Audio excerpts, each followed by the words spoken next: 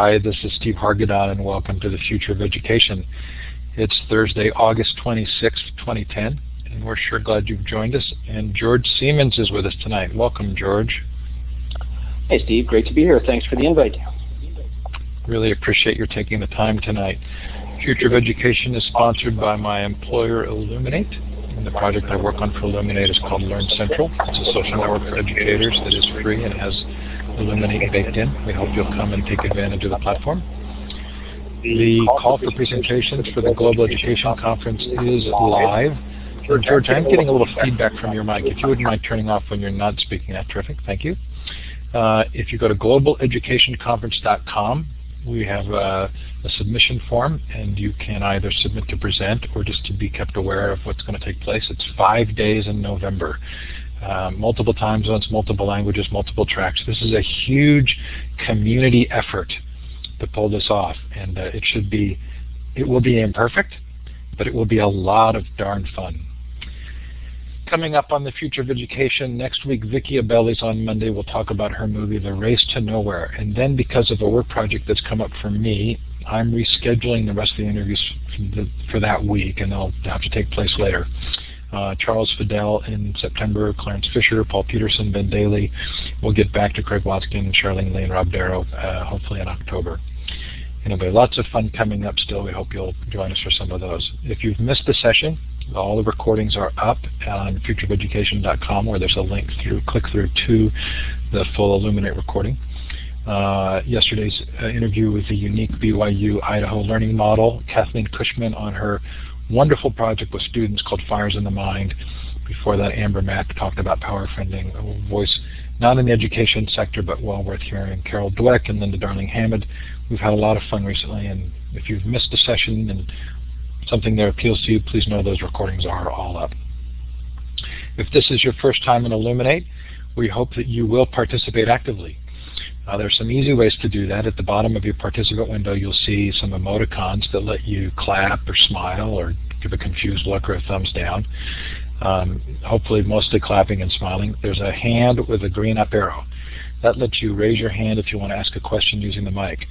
We recommend that before you do that, you actually go up to Tools, Set Up, and run the Audio Setup Wizard to make sure your mic is working if this is your first time in Illuminate. Just have to configure it.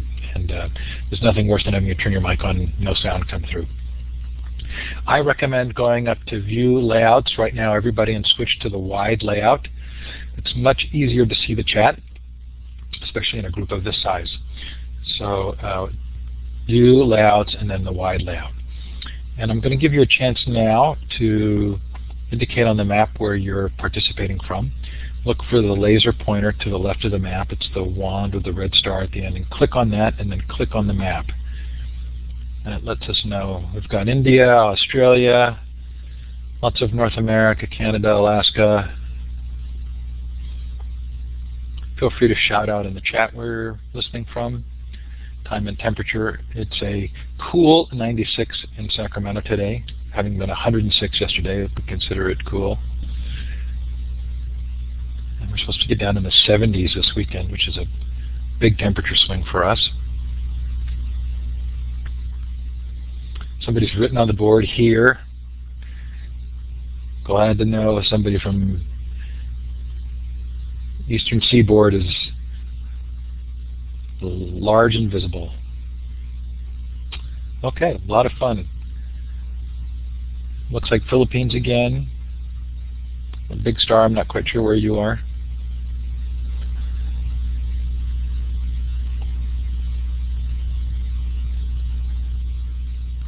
Yeah, George is asking for the metric system when reporting temperatures.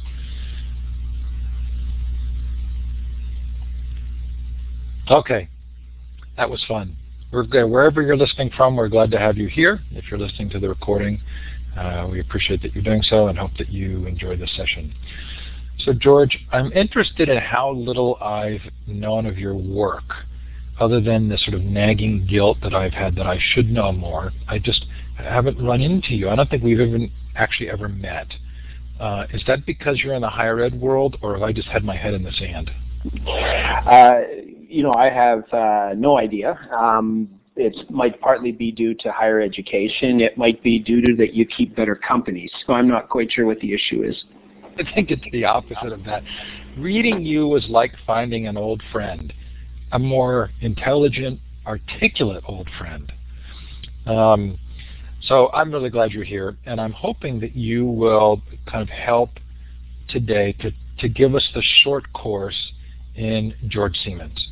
And I'm hoping that for two reasons, one of which is I hope the recording serves as an introduction to your work to other people like me who may not have spent the time that we would have liked on it. And the second is that because of this work project that's come up for me, I haven't been able to do my normal amount of pre-reading. I did spend a couple of hours with you today virtually by reading some work that you've done and really loved it. But you're going to have to help me by kind of giving us a sense of the work that you've done and the topics that are of most interest to you right now. So could we start with connectivism? Sure. That's as good a point as any to start. I'm not sure if you have specific questions or if you just want me to jump in and ramble about it for a while, but I'll let you drive the path that we take. Okay, so why don't you just describe what connectivism is and give us a sense of how it's distinguished from other, I'm not even sure I know the right word here, but other systems of thought around teaching and learning? Sure. Well, I'll actually provide a little bit of I'll step back a little bit further and give you a sense of the context in which the original article came out. At the time, I was at Red River College, which is a higher education system in Winnipeg, Manitoba. And it was in early 2000, I started playing around with blogs at that time and trying to, we thought at least, and I still lay claim to it, that we were the first university or the higher education system in Canada to go exclusively laptop, which meant in the late 90s every student in our program received a laptop. But the difficulty was most educators didn't change much of their teaching routine. It was more like, the laptop was a new color of chalk. Everything still was the way it was and things didn't change. But I started playing around with blogs and I started getting the sense that there was, in the Red River system, there weren't a lot of individuals terribly interested in using educational technology. And maybe it was because there wasn't a very defined field of inquiry around it at that time. But I found social media, which later it's been called that, or it was called Web 2.0 for a while, but I found that really changed how I would relate to students. And I had this sense of, I would connect, I would post something on my site, or I'd try and have a conversation at Red River, and there wouldn't be a lot of interest, but all of a sudden you go on a blog and you share your ideas and you're connecting with educators from around the world. And I think that's where something twigged me, and I had this sense of there's something different here, and I couldn't quite place what it was. And it took years actually of playing around with blogs and starting with wikis at that time, and podcasts were just beginning. Social network sites like Friendster were available already.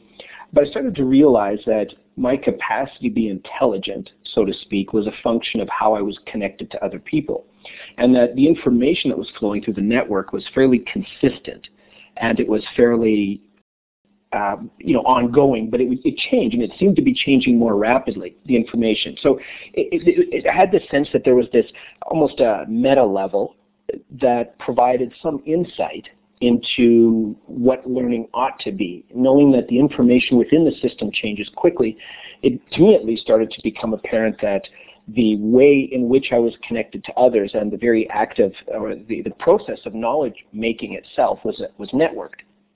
And that's where I threw out this notion of connectivism, and it came around a period of time where Stephen Downs and I had both been writing on similar topics. There was a fair bit of overlap, and he actually followed up with an article shortly after that called Connective Knowledge, which provided more of an epistemological basis. So to break it down quickly, connectivism is the assertion that knowledge is essentially networked, and we learn by growing our networks. And it's not just, quite often I hear this notion of, well, you connect with someone on Facebook and now you have a learning network. And my view is, no, you don't.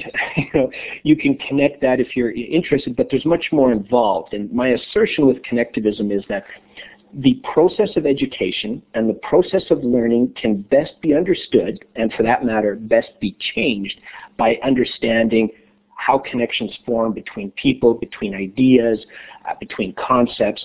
And so it's about bringing the process of learning down to this unit of control that an individual has some level of power in. So I think you also identify that there is knowledge in the network that may not be specifically residing in the individuals. Yeah, that's a core element of it, because there are certain things that are prominent in different eras. I'm not at all suggesting that network learning is new, because it isn't. Centuries, thousands of years ago, the way guilds worked, or the way parents would teach their children how to perform basic activities, the way a community would pass along its knowledge to the next generation, it was fundamentally networked. But I think what's different today is that the scope of the problems that we face have been substantially amplified. And what I mean by that is that the difficulty in solving some of the challenge that our society faces are an order of magnitude in complexity beyond what we perhaps faced 100 or even 1,000 years ago.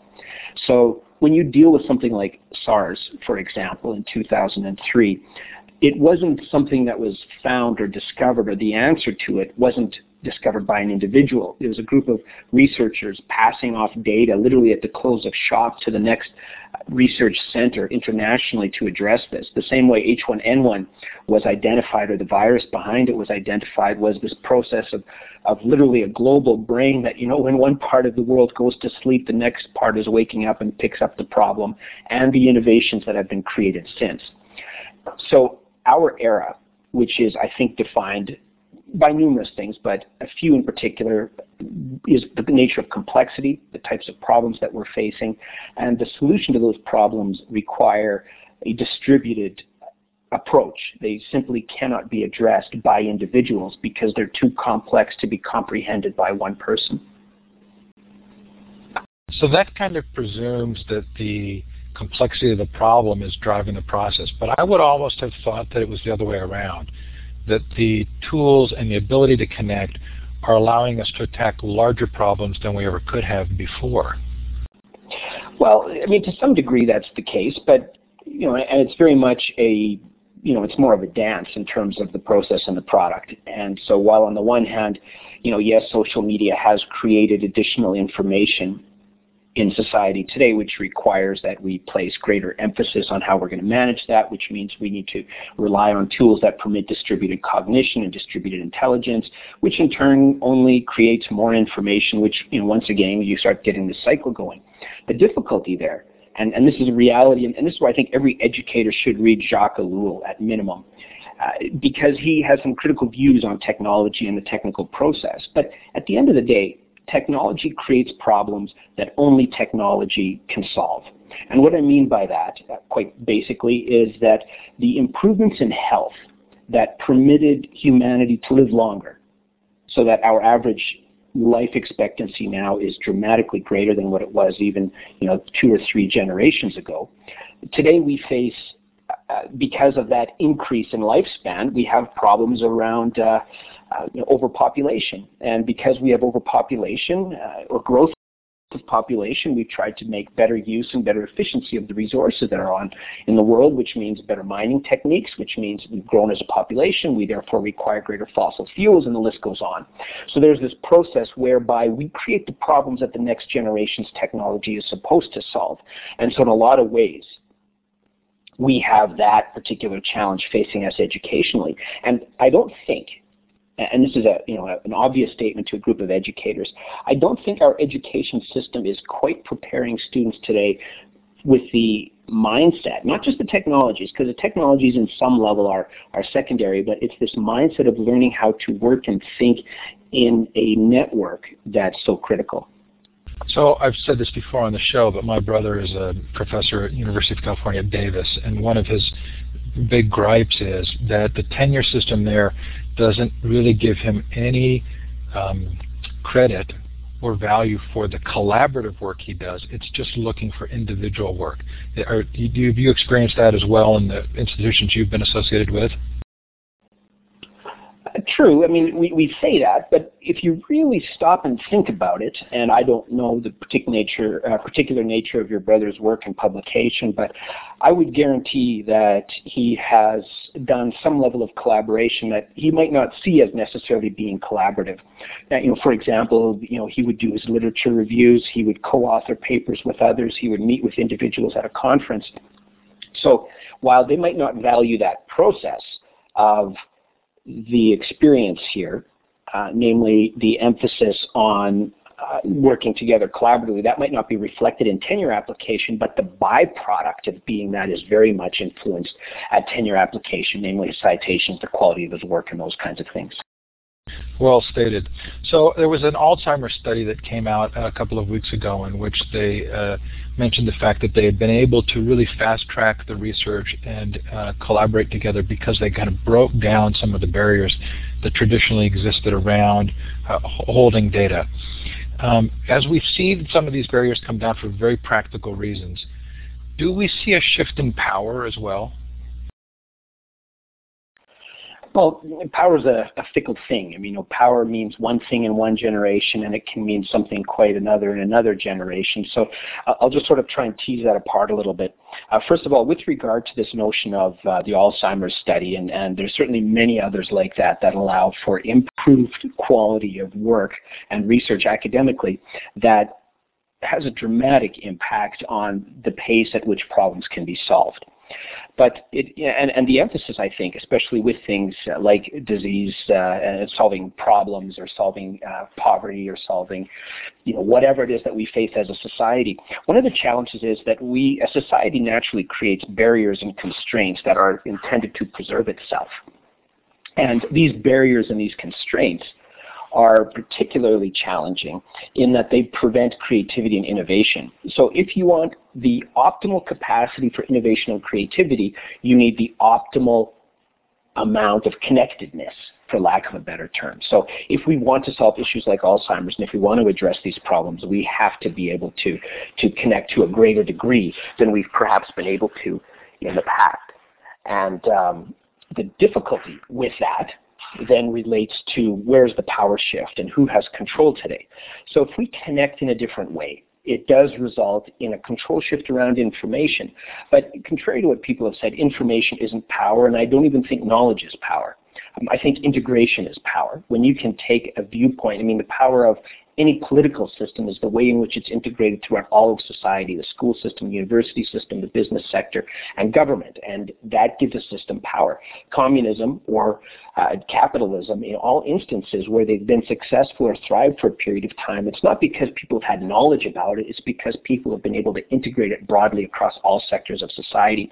So we have right now, with these social media tools that allow us to connect with each other and that allow us to collaboratively create information and exchange information, we have that the appearance of power.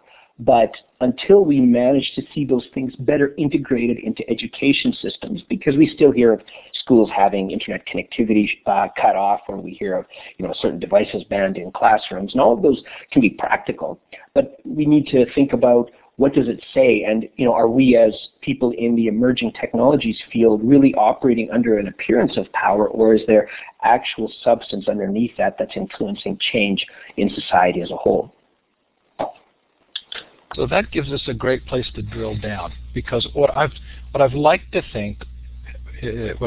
so far to think is that the use of these tools, social media, participative media, these kinds of events that we're holding, are allowing people to participate in discussions where they previously didn't feel empowered or a part of the larger dialogue.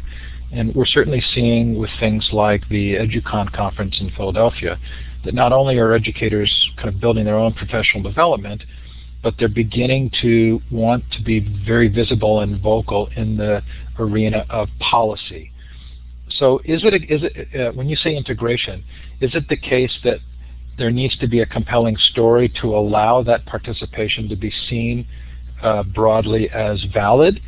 In the case of educators playing a role in changing education, what needs to happen for that integration to take place? That's obviously sector dependent, state dependent, the nature of a province or whatever you're addressing. But what really needs to happen, I think, is that there is a pressing concern that this approach of education has to resolve. If we say, and I hear this frequently, the education system is broken, and if that's an assertion, then my question is, well, define to me clearly, what does your education system look like that will fix whatever has been broken? And so I think there's this sense in which we can spend a lot of time whining and complaining about what's wrong, and it's much more difficult to create a vision that's compelling and that motivates people to actually participate. Because ultimately, if you want individuals to pursue something or to be involved in a system, there has to be a sense of trust in place. So if you want to integrate, let's say, emergent technologies, or if you want to integrate alternative pedagogies in the education process, your biggest challenge isn't of convincing people, it's of getting people to trust that the discussions that you're having have a reasonable intent and that they're going to actually address the problem. And part of the challenge with this is that educators sometimes have a different reality than, let's say, the parents do. Educators likely are involved in ongoing professional development activities. They attend conferences, and for people who aren't part of education, they have trust with the system that they grew up in, which means they love the approach they had for being taught, for being lectured, for doing learning activities. Yes, they might have hated school, and the list goes on. But at the end of the day, individuals feel that that's a system they can trust and have some faith in. So if you're suggesting whatever this view of education is that we have, and we might, some of us in the room will have dramatically different views, others much less so.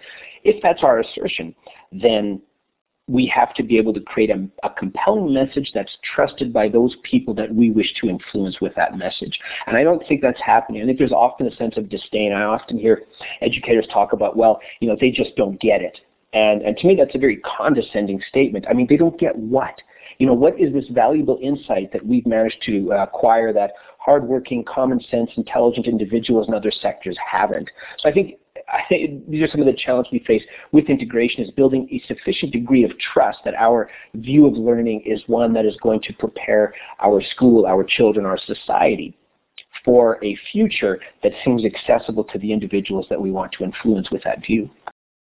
Okay, so I think I get that, and I really agree with it. And for me, I've couched that in the idea of compelling narratives that people have to kind of buy into, the sense that this makes sense. But doesn't that presuppose that you're trying to turn a system, turn the direction of a system, rather than this notion of some kind of disruption that would replace an existing system? Well, I guess first of all, I should just put my views on the table, and that's that I'm not really sure if I'm too tied to the terms of the buzzwords, whether it's disruption or whether it's evolution, and that I don't necessarily have a particular opinion on which word I would prefer to use. But my view is very much that we have to look at our education system and ask a pretty basic question, which is, what is it that we can now do better with technology that we couldn't do a generation ago? That's the first critical question. And the second critical question is, what do humans have to do that technology will never be able to do, or at least certainly can't do yet? And where the education system has failed is the first one, is what does technology now do that humans don't need to do anymore? I would say anything to do with content broadcast.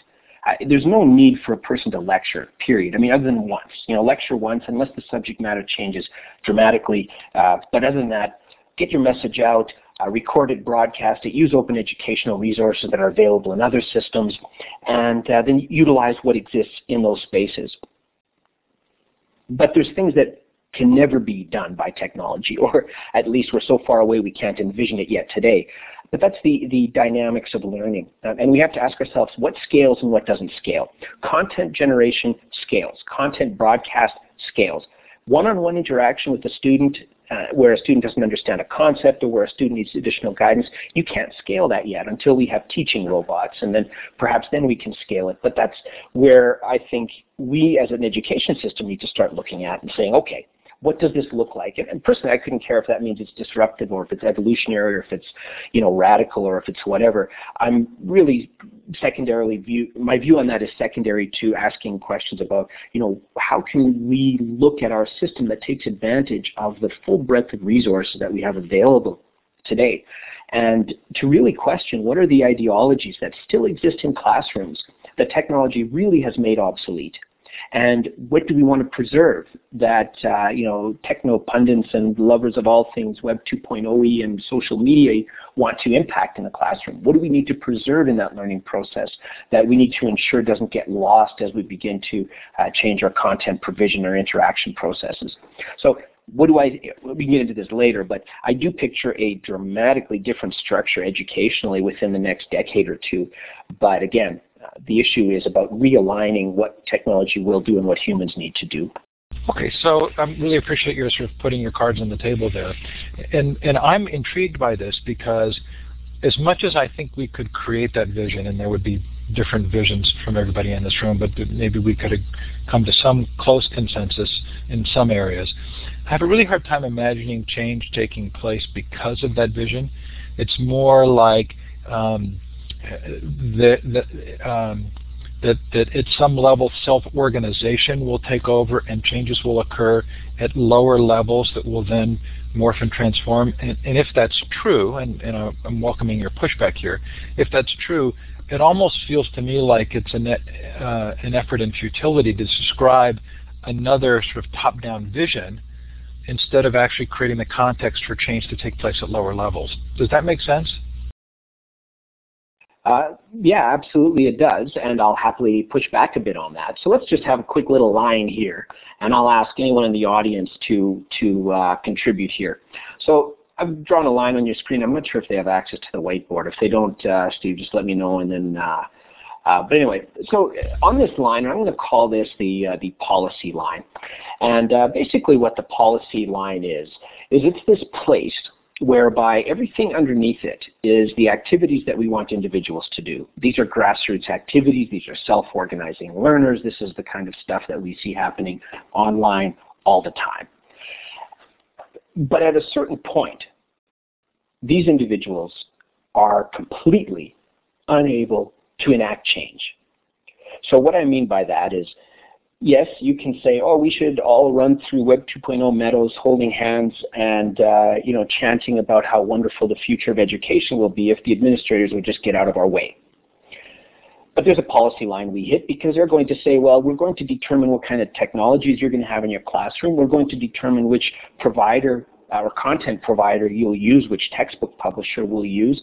We're going to determine your salary. We're going to determine how many teachers in a classroom. We're going to determine whether you have an LMS in your class environment or whether you're going to emphasize more something around the line of personal learning environments and networks.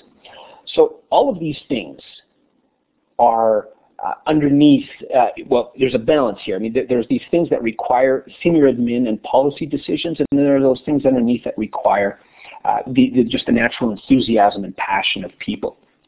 Now, I found in systems, at a certain level, the grassroots movement stalls because of barriers and constraints that are put in place by the top-down version of the system, right, the senior admin.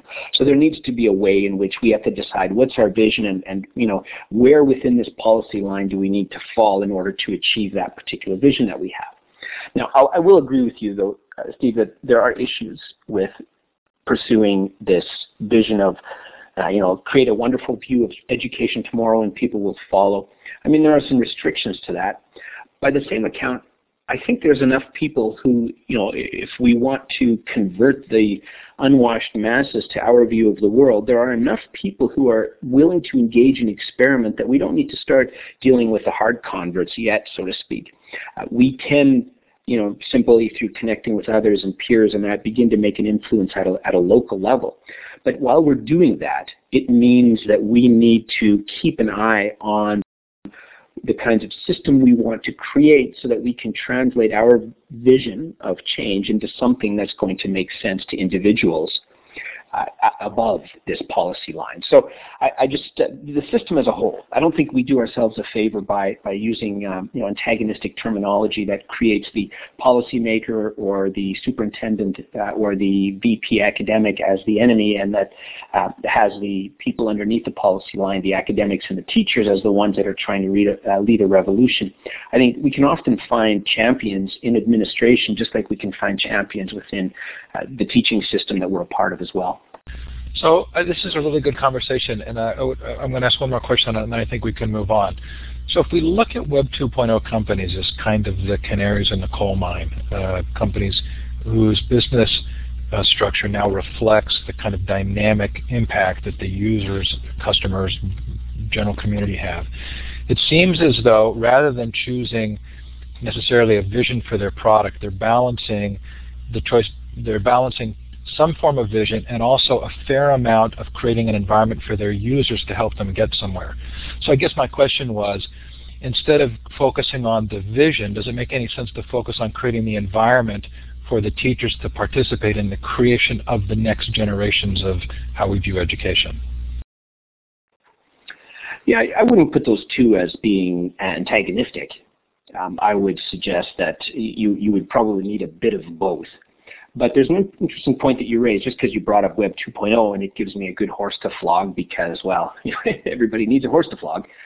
It's important to emphasize that there are certain things around Web 2.0 that, the business structure is intriguing, this iterate and, multiple changes are intriguing, but it's also worth knowing what are we smuggling in through the back door, because the early internet, the web, if you will, that I'd like to, that I remember as being fairly influential for me at least. I'm not a programmer, but I like the capacity of choice and freedom that came with running a piece of software that perhaps I had to host, and maybe if I couldn't tweak what I wanted tweaked, then I would have to pay someone to help me address that problem. But there was a sense of control that existed there.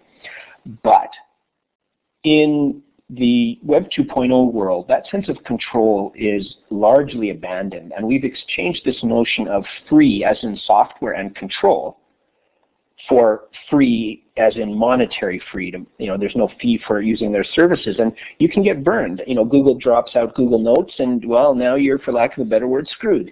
Or another company that you're heavily invested in terms of your content and your resources decides to fold or get merged with someone, and Google, is now mini Microsoft in terms of their attitude, namely, merge and close down and integrate with existing platforms, which sounds a lot like we used to have with Microsoft, and Chris just mentioned this example of Ning. That's a challenge that we face. So this is the issue where change is going to be very difficult, because leaders, politicians, aren't going to trust this notion of the system of Web 2.0 companies that we're perhaps trying to say we'd like to see more of in education. I think is desirable, but it's the ideology that exists underneath it that we have to ask ourselves.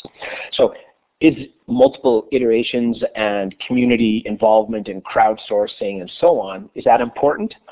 Absolutely, but that's not exclusive to Web 2.0, but it's this notion of locking in ideologies and locking people within a system. Again, I want to return to the system that enables the greatest degree of connections to form is the system that I'll almost always view as being most preferable. So I love that interpretation, and I interviewed Sam Chaltrain a few weeks back, and we talked about sort of democracy being the middle ground between anarchy and tyranny.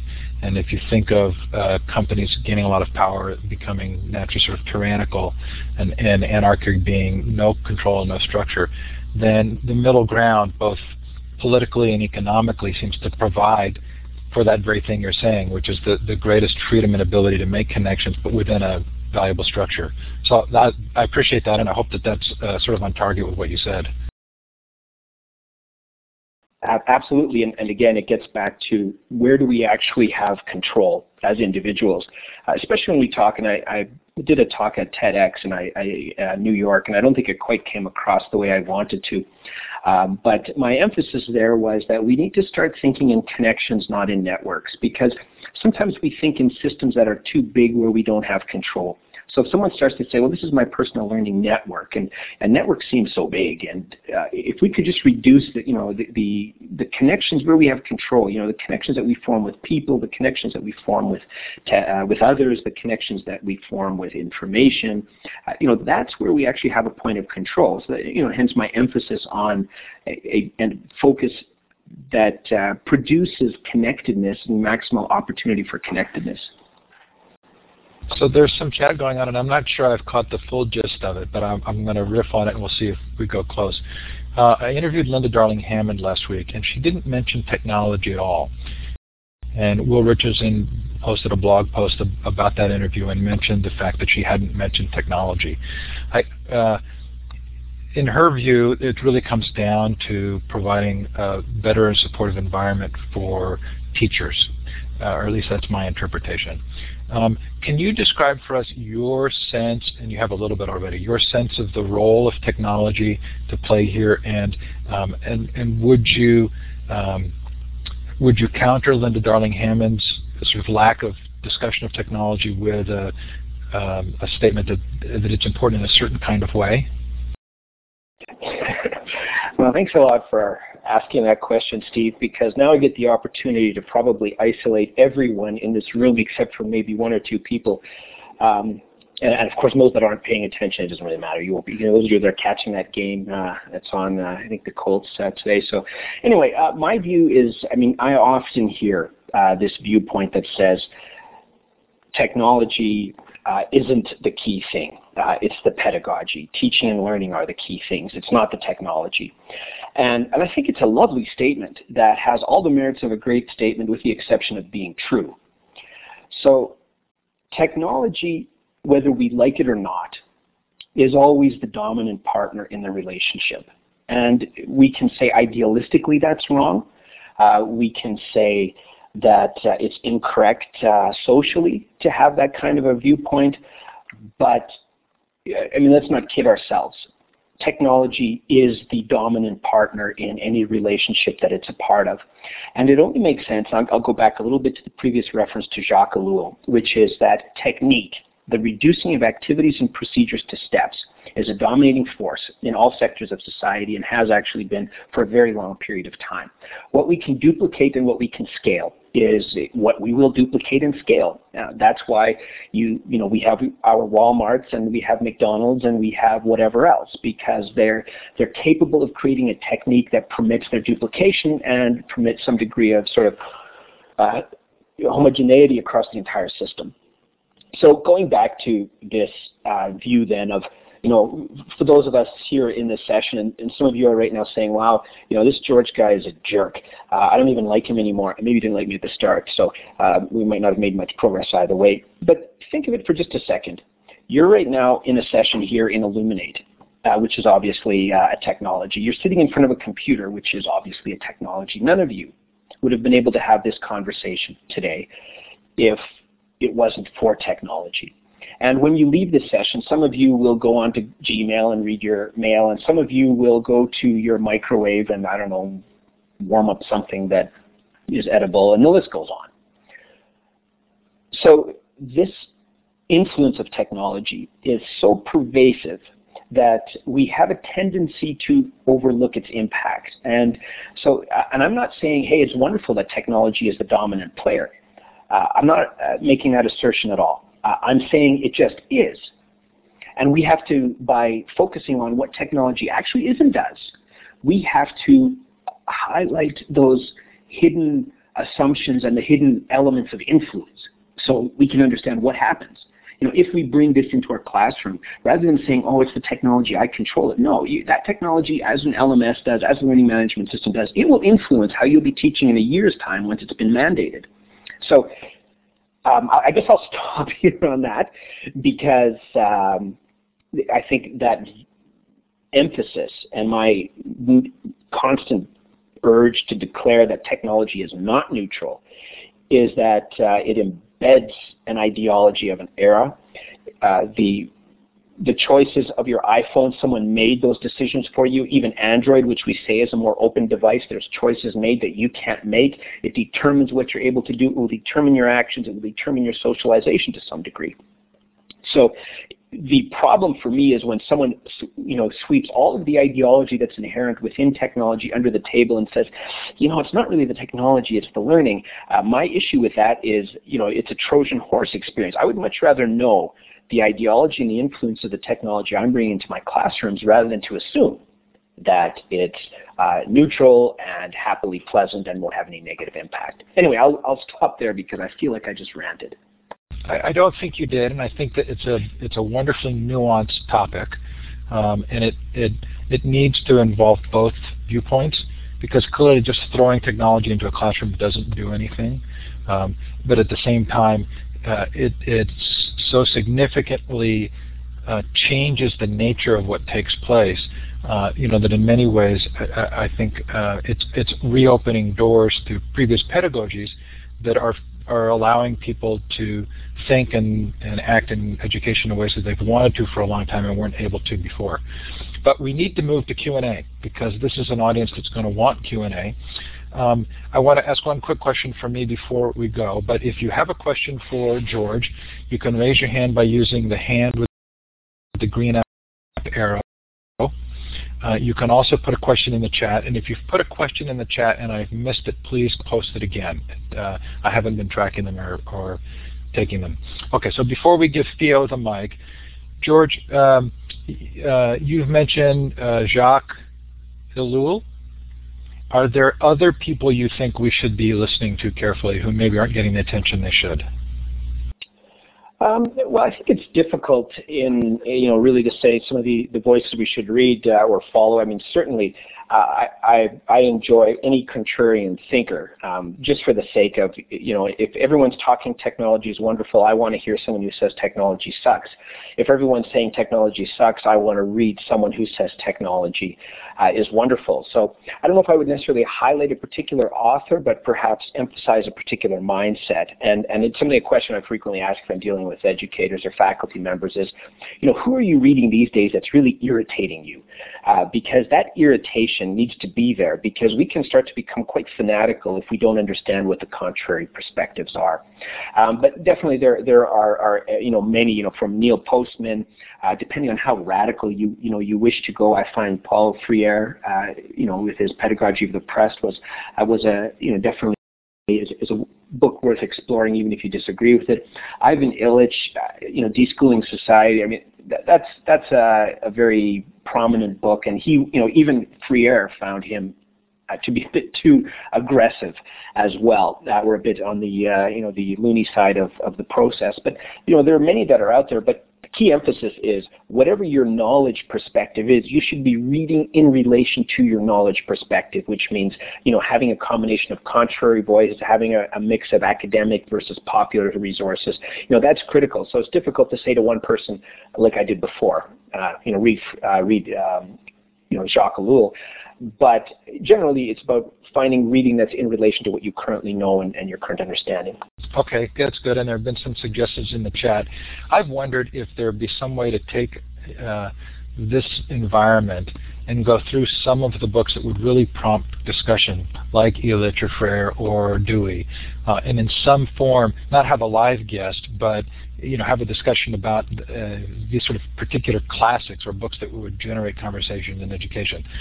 If anybody has an idea, please feel free to email me about that. So Theo, I'm giving you the mic. You can turn it on by there. There you go. Yeah, George, this has been a delight, and it's great to have the back and forth. When I think of your work on connectivism, I think of the word synergy. Have you or anybody else put those two together, that when there is good connective energy, that's when you get what we call synergy? Well, this will sound a little bit, and I try not to address this too much because it's difficult a thought process, but I haven't refined enough in my own mind. But there is, I think, a degree, for lack of a better term, I would call it resonance. What is it that when I'm sitting in the classroom with a group of other educators and someone makes a point and suddenly, just things fire off in my head, and some call it, this notion of latent semantic or latent semantic analysis, where, sometimes one piece of information literally lights up all kinds of new connections in our head. And that one, I would state, is something along the lines of knowledge resonance, which is when we get a new idea, will it connect to us or not? Let's say I'm, Democrat, or let's say I'm Republican. Pick whoever in the American context. And what is it that causes one speaker to resonate with me? Why would someone like Rush Limbaugh, or why would someone like, Stephen Colbert? These are the kinds of questions that are worth emphasizing, because I think there's more to it than just personal like and personal appeal. I think it's heavily due, you're using the word synergy, but the same holds true in learning. I think there are elements at which a certain level of conceptual development will make it possible for us to interact with new ideas that will then in turn resonate and amplify the existing knowledge within the network that we have. But it's difficult to explain beyond that. Some people have used the illustration of fireflies that synchronize and eventually end up blinking together at the same time. And that's not 100% what I mean, because I'm emphasizing something that doesn't just synchronize, but that there's a degree of resonance that produces an amplification of knowledge. Great. Okay, Jakes, I'm giving you, Theo, I'm going to give you the mic again in case there was a follow-up. You've raised your hand thanks, again. Steve, because thanks. I didn't mean synergy, and again, that's, semantics and terms. Synergy is when the combined energy of a group is more than the sum of all the individual energy. In other words, we don't get to a certain place unless we've connected together, and that connecting creates something that's beyond what we would do individually. And that's what I mean by synergy, is that something greater than the sum comes out. So resonance, we have to have resonance in order to have synergy, but synergy doesn't mean synchronized as much as it means something greater coming out from a whole than the sum of parts. So George isn't taking the mic, but I'm going to take mine just for a second. And Theo, my brother's name is Andrew Hargadon, and he's at University of California, Davis, and his specialty is innovation, and he would say that's innovation, and I know he's really interested in this topic. Okay, Jakes, I'm giving you the mic. Everybody be ready. Hi, George. You've mentioned LMSs tonight a couple times in your talk, and one of the things I'm really intrigued by when I look at your work is when you're talking about, and you're doing some of this with Stephen Downes, I understand, when you're talking about the shift from a place which might be represented by GeorgeSiemens.com or something like that to more of a personal space which might be Twitter.com/GeorgeSiemens. I'm really intrigued by the idea of students having the capability to pick and choose their element they want to create their ideas in, and the representations of understanding, and that's collected by metadata. I think that's where your classes are going. I've got two questions for you. The shift that might bring about, is that possible in high schools? That's the first thing. And the second thing I'd like maybe to talk about is how's that going and how's that working out, and is it really, are you able to aggregate content through metadata from all these different places and have it make sense for learning? Some great questions, and I'll try and do my best to partly address it. First of all, the question is this notion of, when we've shifted from one domain name, namely place-based, right, that, this is a, GeorgeSiemens.com versus now, and I've used the term in the past that we've moved from, dot to slash, and that this transition where instead of being confined to, let's say, that domain name, now our identities are distributed, we're all over the web, and we don't have a place now. You can't go and say, well, let's look up, I don't know, pick someone, and look them up in Encyclopedia Britannica. To understand someone today, to understand Steve Hargadon, or those of you that decided to Google someone in this room, or Googled me before, to see if you want to suffer through a session, you probably found, that's a pain. I've got to read X number of resources, and I've got to try and figure out this and that. And where is he with? I thought he was at University of Manitoba. Now he's at Athabasca University. And what's his role? And there's this constant mess of data. So my identity is very much distributed. Now, in fairness, all of the learning that your students do in a classroom is very much distributed too. The problem isn't, is this even possible in high school? Because they're doing it already, so it very much is possible. The real question for me is, why is the system not taking advantage of that distributed identity, those distributed learning activities, learning that happens outside of classrooms, learning that happens through informal means? Why is the existing education system failing to take advantage of some of those things? So it's because students are doing it continually and in an ongoing fashion. Now, of course, there's a lot of junk in that equation as well, right? There's a lot of idle chatter and the silly things that teenagers do. But I do think that the high school model of interacting in distributed means and some sense of bringing these pieces together is possible. Now, I mentioned this before, but I'll drop this in again. It's a course that I'm doing with Dave Cormier, Stephen Downs, and Rita Kopp on personal learning environments, networks, and knowledge. It's an open course. It starts September 13th, I think, if you're interested. It'll give you a little bit of a sense what that's like. But if you want a good example of what's possible now, start to look at things such as anything that's to do with social web monitoring or social media monitoring. And they're doing a good job with this already. Google does it every day. If you want an example of what is this going to look like, take a look at Google. Take a look at Hunch. There's another example of an organization or a company, if you will, that's tried to make search more intelligent. So the reality is, making sense of distributed system or information in distributed systems is already very developed. It just hasn't been applied much to education. So the challenge here, and I really do think this is a core issue for educators to face and to grapple with, how do we make sense? Or no, let me try that again. How do we achieve an intended outcome through a distributed system? The reality is the distributed system is in play already, and it's growing in prominence in all areas of our lives. The question becomes, how can we achieve the particular aim of an education system, namely to produce a particular byproduct in a learner, to achieve a particular level of understanding in an individual or in a system as a whole? How do we do that through a system that we no longer have exclusive control over? But we're not the only ones facing this. I mean, Pepsi is trying to decide, gee, it used to be great when we could get a Super Bowl commercial, put somebody in a bikini or set someone's hair on fire, and boom, we've got a commercial and people will consume our product. Well, today, Pepsi has to, as does any organization, can't broadcast that way anymore. In a sense, we've shrunk conversations down. I hate to say this term again, but we've shrunk them down to connections, and as a byproduct of that, there's a lot more need for this fluctuating and continual exchange, which requires monitoring and active engagement and involvement in it. So I'm not sure if that quite gets at your question, but I just want to emphasize that yes, the systems are there. What we haven't managed to do yet, and is a challenge for educators to answer, is how do we get that clear outcome through these distributed systems that are there already. Now, I'll give you one illustration of, potentially you may be interested in, is a conference that we're doing in Banff this next year on learning analytics. And in fact, I think I've got a blog post on here somewhere. Let me just see if I can get a browser. This blog post covers a little bit of what I mean with that, because really that's what the emphasis point is rethinking relationships with curriculum and relationships with learners that include the advances that technology or the affordances that technology enables.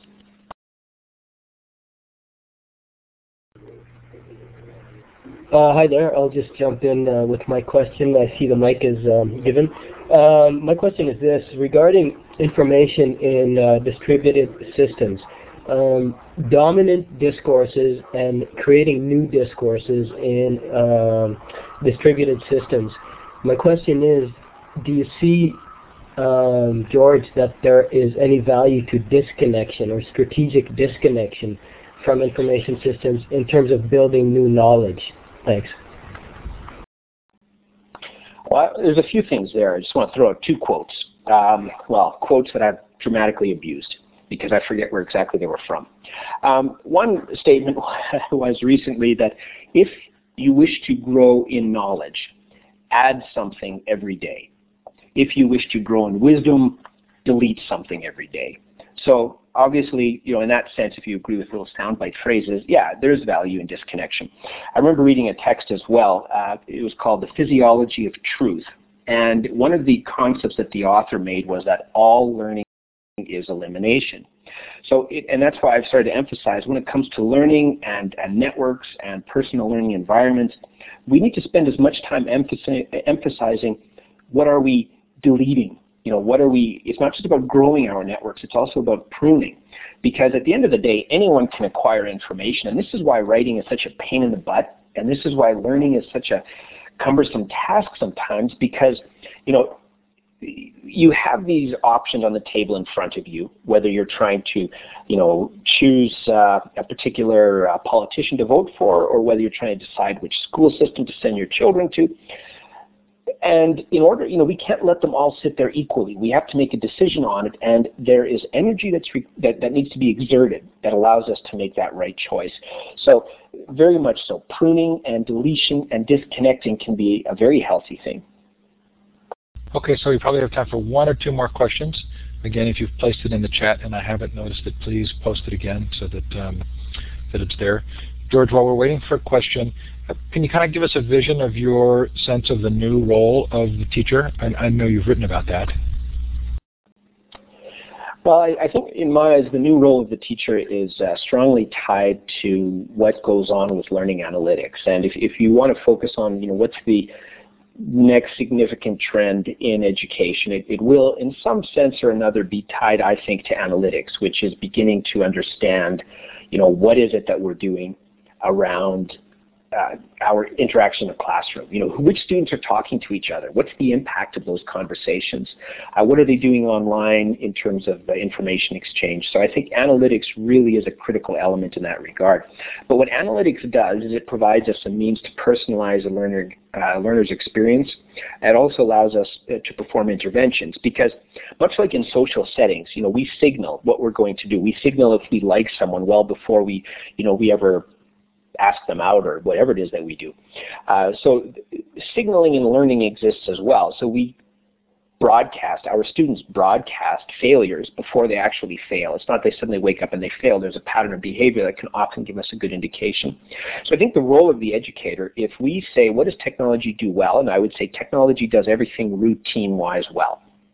And so we can bypass that and say, great, now let's take attention on what the teacher does. And I think the educator's role is one of the motivational or the soft elements. Technology can do the hard stuff that can be duplicated again and again.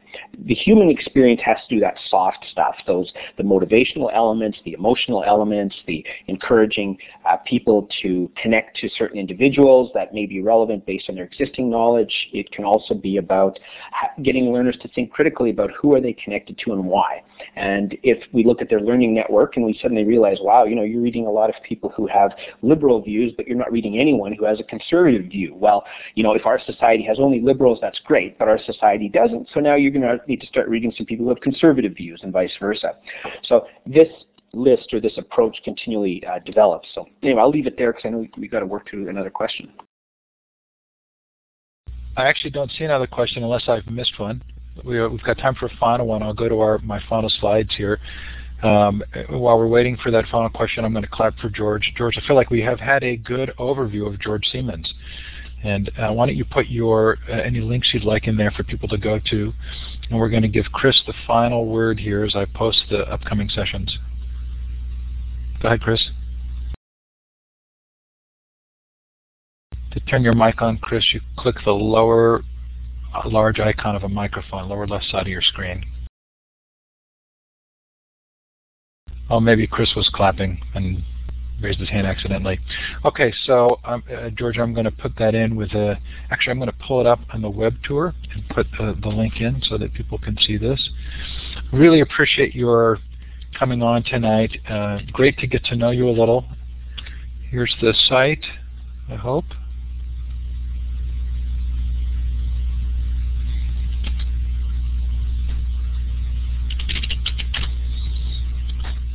know if anybody's seeing that yet, because I am not, unfortunately. But we'll put the link in the chat. Okay, George, so you get the final word. I don't have much else to say. Thanks everyone for popping in, and certainly enjoyed the questions. Obviously a lot of them didn't get addressed, and my apologies on that. But again, appreciate you taking an hour of your time to join in. Thanks so much. Go ahead, and George. I should say as well, thanks Steve for the invite, and certainly enjoyed the chat. Thank you, George, for coming. Most appreciated. Thanks for those of you who have attended. Really fun. Like I said earlier, like finding a more intelligent, articulate old friend. George Siemens tonight on the Future of Education. Have a great night, everybody, or a day, depending on where you are in the world, and we'll talk to you later.